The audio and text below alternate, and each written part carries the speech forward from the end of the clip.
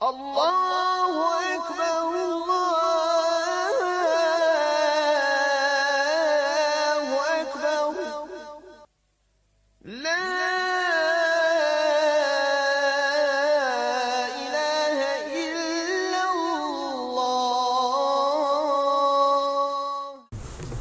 Bismillah, salatu wassalamu ala rasulillahi, sallallahu alaihi wasallam. Braćo, znači vi znate da mi nismo imali aktivnosti. Alejkum selam wa rahmatullah. Nismo znači imali aktivnosti otprilike 1 mjesec dana, ako ne malo jače od mjesec dana. Nije to bilo znači tek tako, malo smo razgovarali da malo bavili smo određenim ciljevima našeg rada koji smo imali prije, kako ćemo to malo još da radimo. U proteklom mjesecu dakle imali smo određenih razgovora na svim stranama.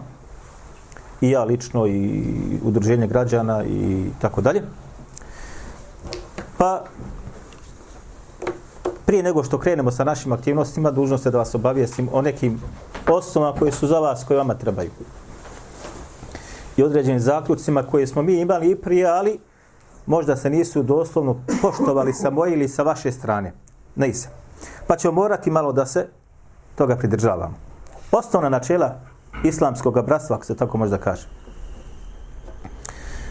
Vi znate da smo i do sada radili, znači, takozvani osnovni ciljevi našeg udruženja građana koji su formulisani na tom nekom temelju, jesu da radimo na svakome dobro.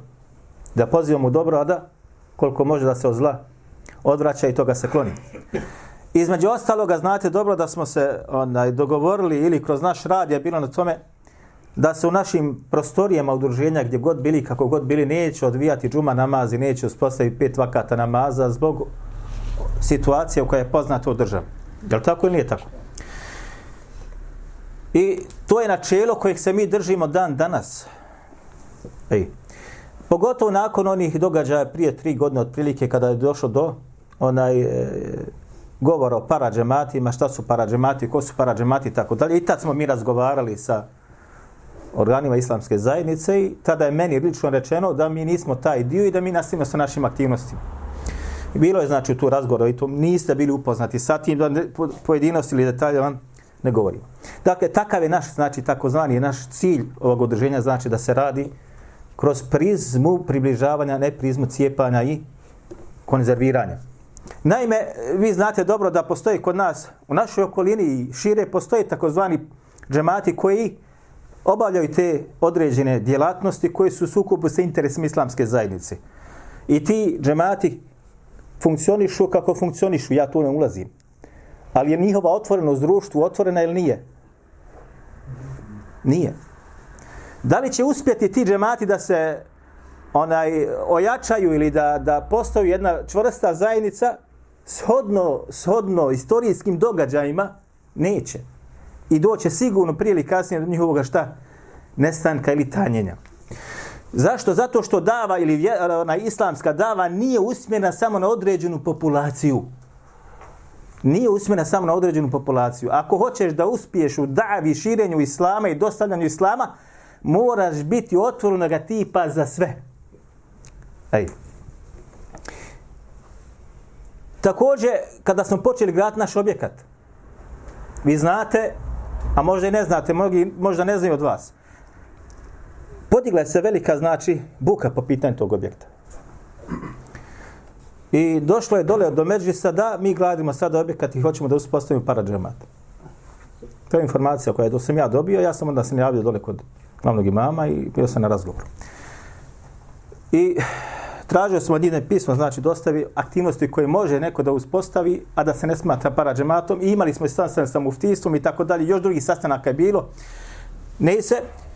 Znači, kraj svega toga jeste da gradnja objekta može da ide nesmetano sa strane islamske zajednice. Znači, nema nikakvih smetnji po tom pitanju. Shodno našim aktivnostima koje imamo mi, ishodno tome da su mi, što se mene lično tiče, rekli su im imamo potpuno povjerenje u tebe, u tvoj rad i tvoj govor, poznavanje fikskih mesela i šerijatskog prava, tako da sa njihove strane nema nikakve smetnje da se objekat znači gradi i privede kraju i tako dalje. Jel u redu? I radi, znači, vodstvo ovog udruženja radi na tome Mi smo, znači, udruženje koje je priznato, braćo moja draga, i data mi je dozvola od strane države. Htjeli vi ili ne, vi morate poštovati određena pravila koja su u državi.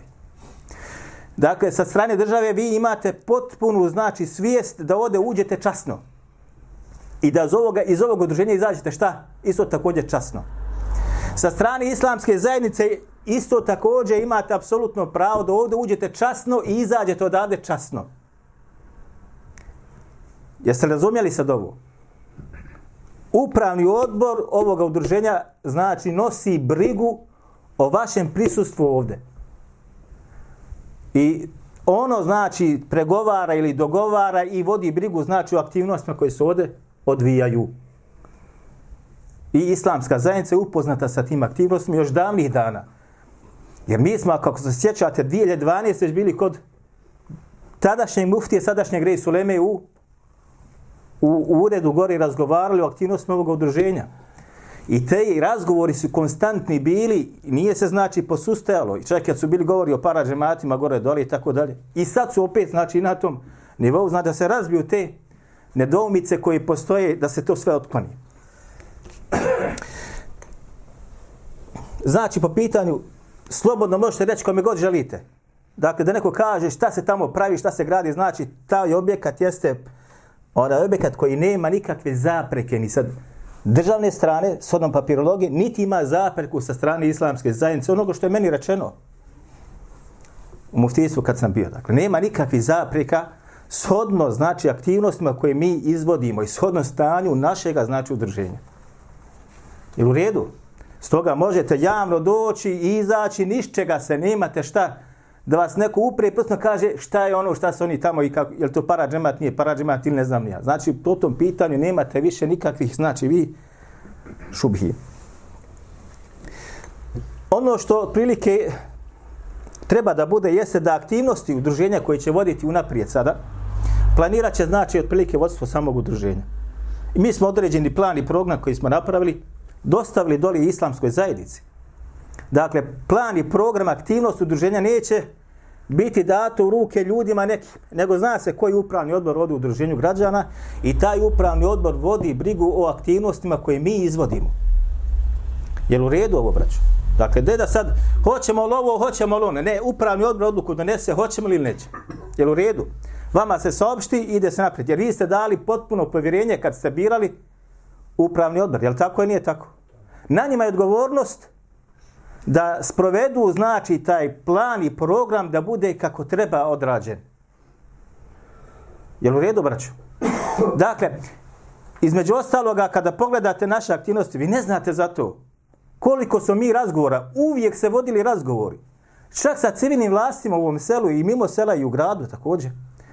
Po pitanju rada našeg udruženja i pitalo se za status našeg udruženja u očima građana. Nemojte misliti da niko to ne radi, da vi samo hodate ovdje, dođete i odete. Naprotiv, braćo moja draga, morate znati da se ovdje vodi računa da li ovo udruženje pravi kakav problemčić, ne problem.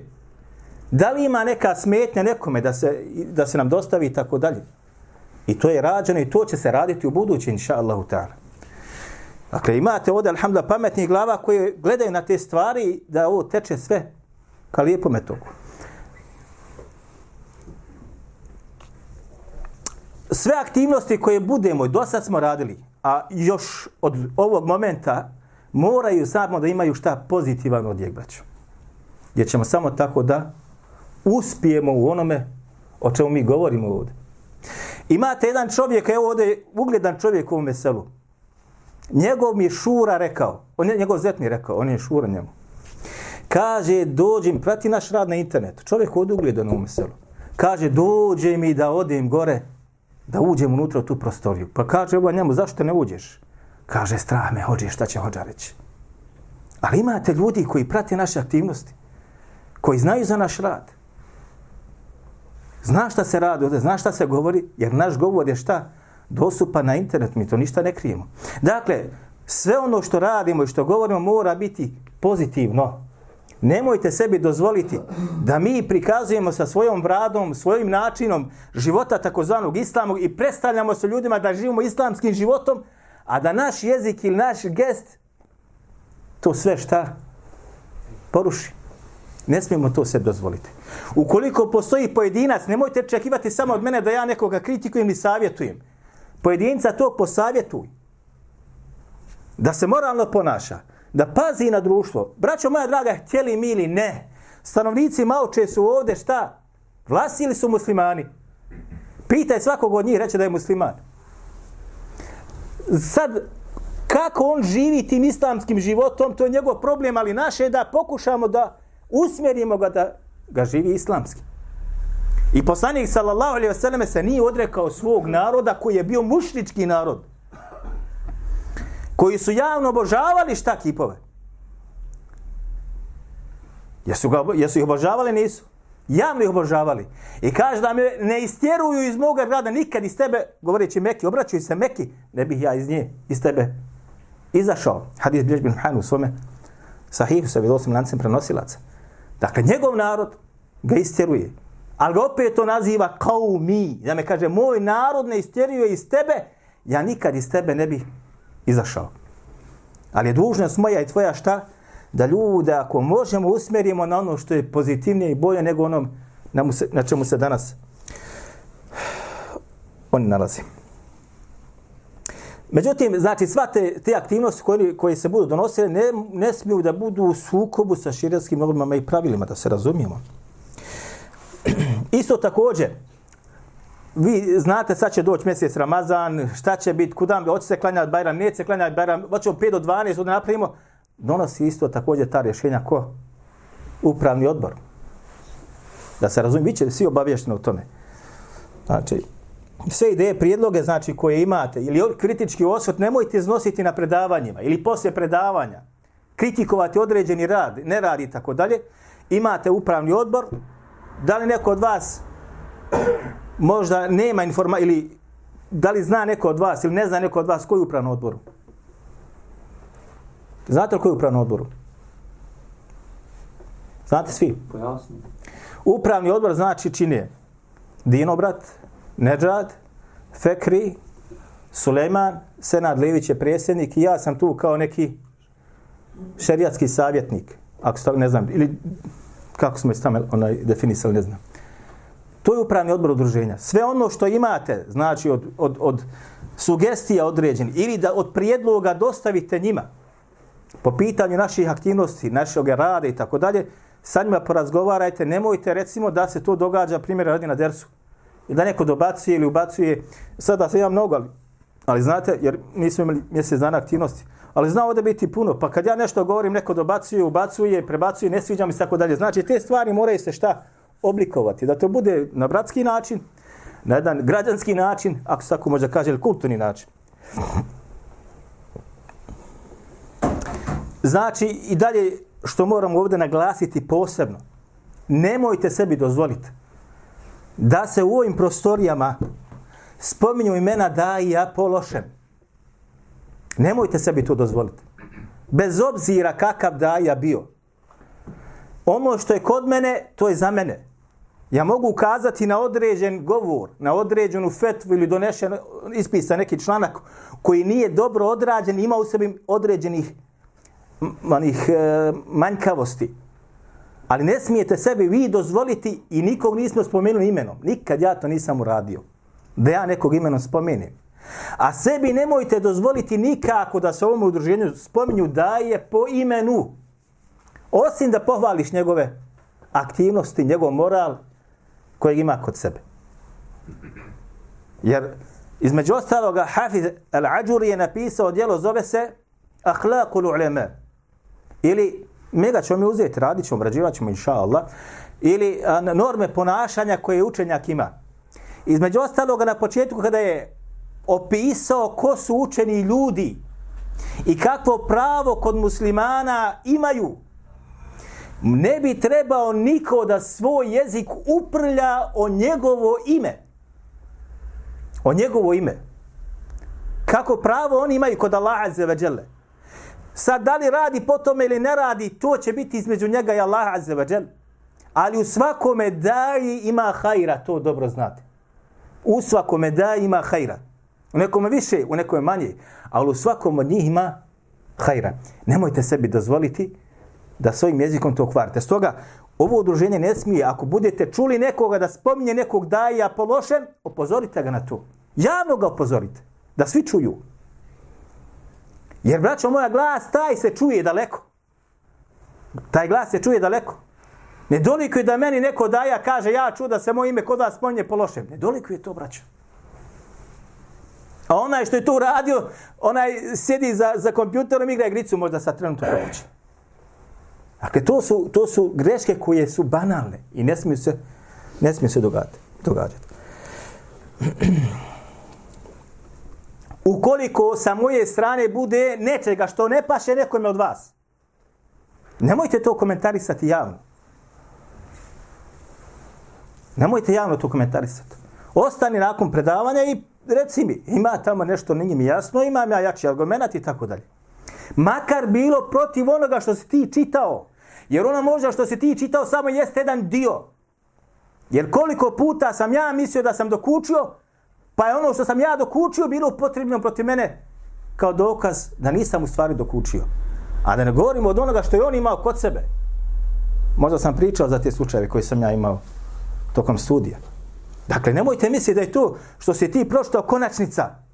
Zadnje nema više ništa od toga. Naprotiv, dokle god ne saslušaš i drugi ili treći govor i dokazni materijal, a nakon toga sjedi pa pita ili da se tome porazgovara. Nemojte to tokom dersa da se događa, jer je bilo, znači, primjedbe od strane, znači, upravnog odbora da su te stvari prisutne tokom predavanja gdje ja ne obraćam pažnju na to.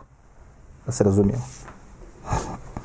Nakon predavanja od sada, znači, imali smo šta odmah nakon predavanja pitanja. Pa neko pita, pa ovaj čuje, pa se to raznese, pa se to odnese i tako dalje. Od sada, znači, u pisnom obliku nek se pitanje postavi. Ko želi pitanje, smisli ga kod kuće, postavi ga kod kuće u pisnom obliku. Dostavi ga ovdje meni. Idućeg dersa o tome ćemo govoriti. Sva pitanja koja dođu sada, mi ćemo ih, znači, na početku sljedećeg predavanja šta? Detaljno obraditi, a ono što bude od pitanja gdje smatra se da nisu u interesu rada ovog udruženja, da je, znači, dato mi odriješena ruka da preko tih pitanja šta? Pređe, da ne odgovori na njih. Jel u redu, braćo?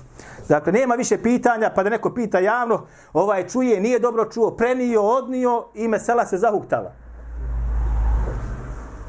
Mesela se zahuktala. Dođe se kući, odmah se sjede za, evo ja čuo, za 30 minuta, Bosna čitava zna.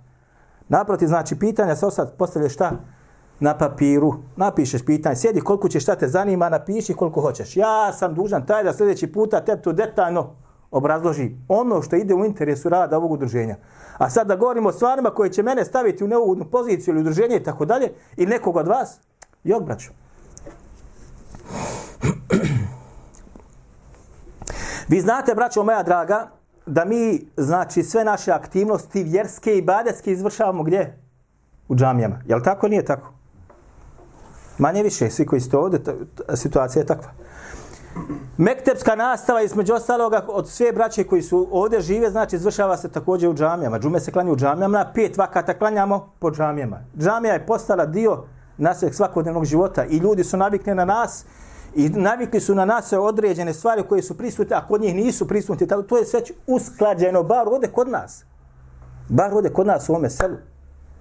I to vidite, evo sad gore, između ostaloga, i na namazu kako to ona izgleda. Dakle, nema nikakve spornosti. I cilj nam je samo šta da se to još bolje i još više šta ojača. Udruženje neće raditi na tome da se ruši, znači šta, autoriteti koji su u džamijama ili koji su zaposleni islamskim, znači pogotovo autoriteti, da se razumijemo. Dakle, to je neki glavni otprilike točak oko kog se mnoge stvari motaju. Ako mi budemo ovdje sad spominjali ljude koji su u autoriteti islamskoj zajednici, mi nećemo uspjeti u našoj dar. Spominje ih po imenu i govori za njih da su takvi i takvi i takvi i takvi. Koga ćeš privesti ovdje? Od ljudi. Koga ćeš privesti? Između ostalog, jedan kaže ustao, rekao, hođi, kaže, lažeš, brat. Hođa, kaže, lažeš. On me očekivao da će ga narod podržati. Šta je narod uradio? Istjeru ga iz džamije na dan petka. Ono što je on možda govorio je pogriješio, ali njegova interpretacija, njegove greške je bila pogrešna. Ustao je rekao, hođi, lažeš. Šta su ljudi uradili? Istjerali ga iz džamije. Nećete podržati narod u tome.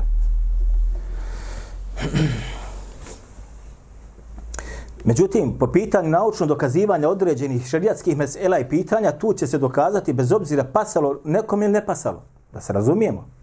Ali neće se spominjati imenom i prezimenom neko s ciljem da se ukaže na njegovu neučost, da je neuk, da je lošeg ahlaka, da je ovakav, da je nakav, s ciljem rušenja njegovog lika.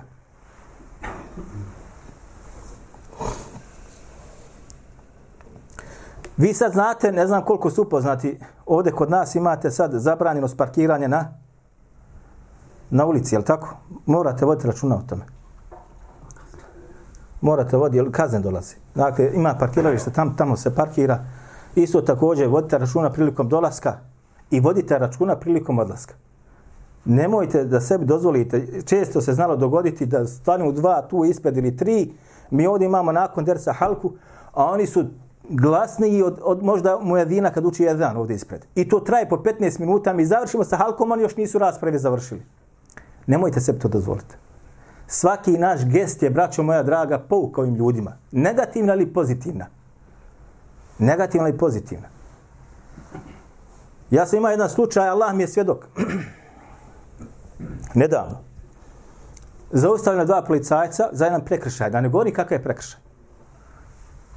I dođe do mene kad me vidio, kaže on meni, znaš šta si uradio? Znam. Hajde vam, kaže. Ja izađu. I kad su oni me vidjeli šta je, kako i tako dalje, samo u razgovor, nisu mi naplatili pravu kaznu za taj prekršaj. Neću reći da su oni prekršili ono što je trebalo da su uradi, nego jednostavno ljudi su vidjeli da, šta su vidjeli? Ali tvoj gest, tvoj način ponašanja otvara ili zatvara vrata. Kako se ti poneseš, otvorit će ti ili zatvoriti vrata. Ako ti dođeš brzovoljno i nećeš daš ni vozački, nećeš ni da izađeš, plaća ti 3 kazne. Ali ako budeš kako treba insan, možda ti nešto... Tako isto u ovom životu kojem živimo sa ovim narodom ovdje. Razgovor sve rešaje, da znate. Počnemo, inša Allah, sljedeću subotu sa ciklusom predavanja i bit će, znači, na tematiku ahlaka. I to ćemo da uradimo detaljno. Da popravim ja sebe, a i vi sebe da popravite. Uradit ćemo ga, inša Allahu ta'ala, detaljno.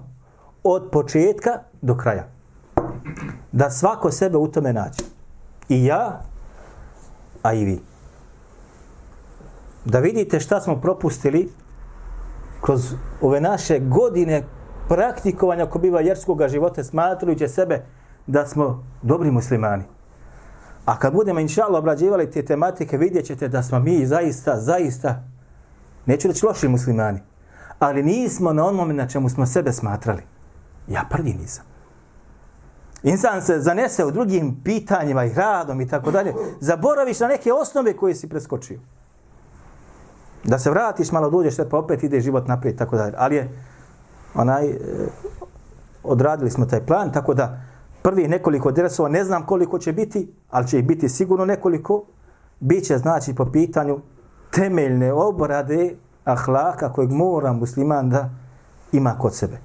Da li po pitanju jezika, da li po pitanju svoga ponašanja, da li po pitanju svoga odnosa prema samome sebi, prema supruzi, prema djeci, prema majici, prema ocu, prema imamu kao učenom čovjeku, prema onome koji je neznalica, prema društvu, prema zajednici, prema muslimanima i tako dalje.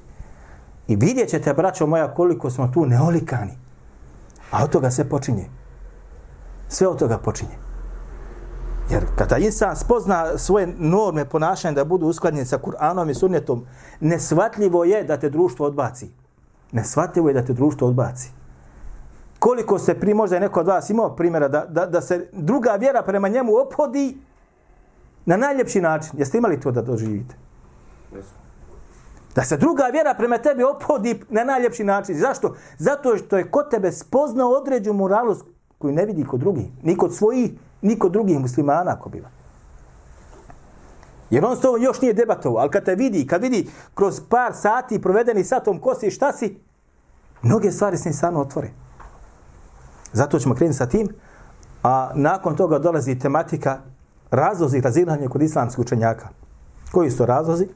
Zbog čega se islamski učenjaci razišli? Toliko od mene. Ako ima neko da nešto pita, večeras odgovorit ćemo. Što se tiče šerijatskih pitanja, nakon ovoga, u onom smislu koji smo već pojasnili.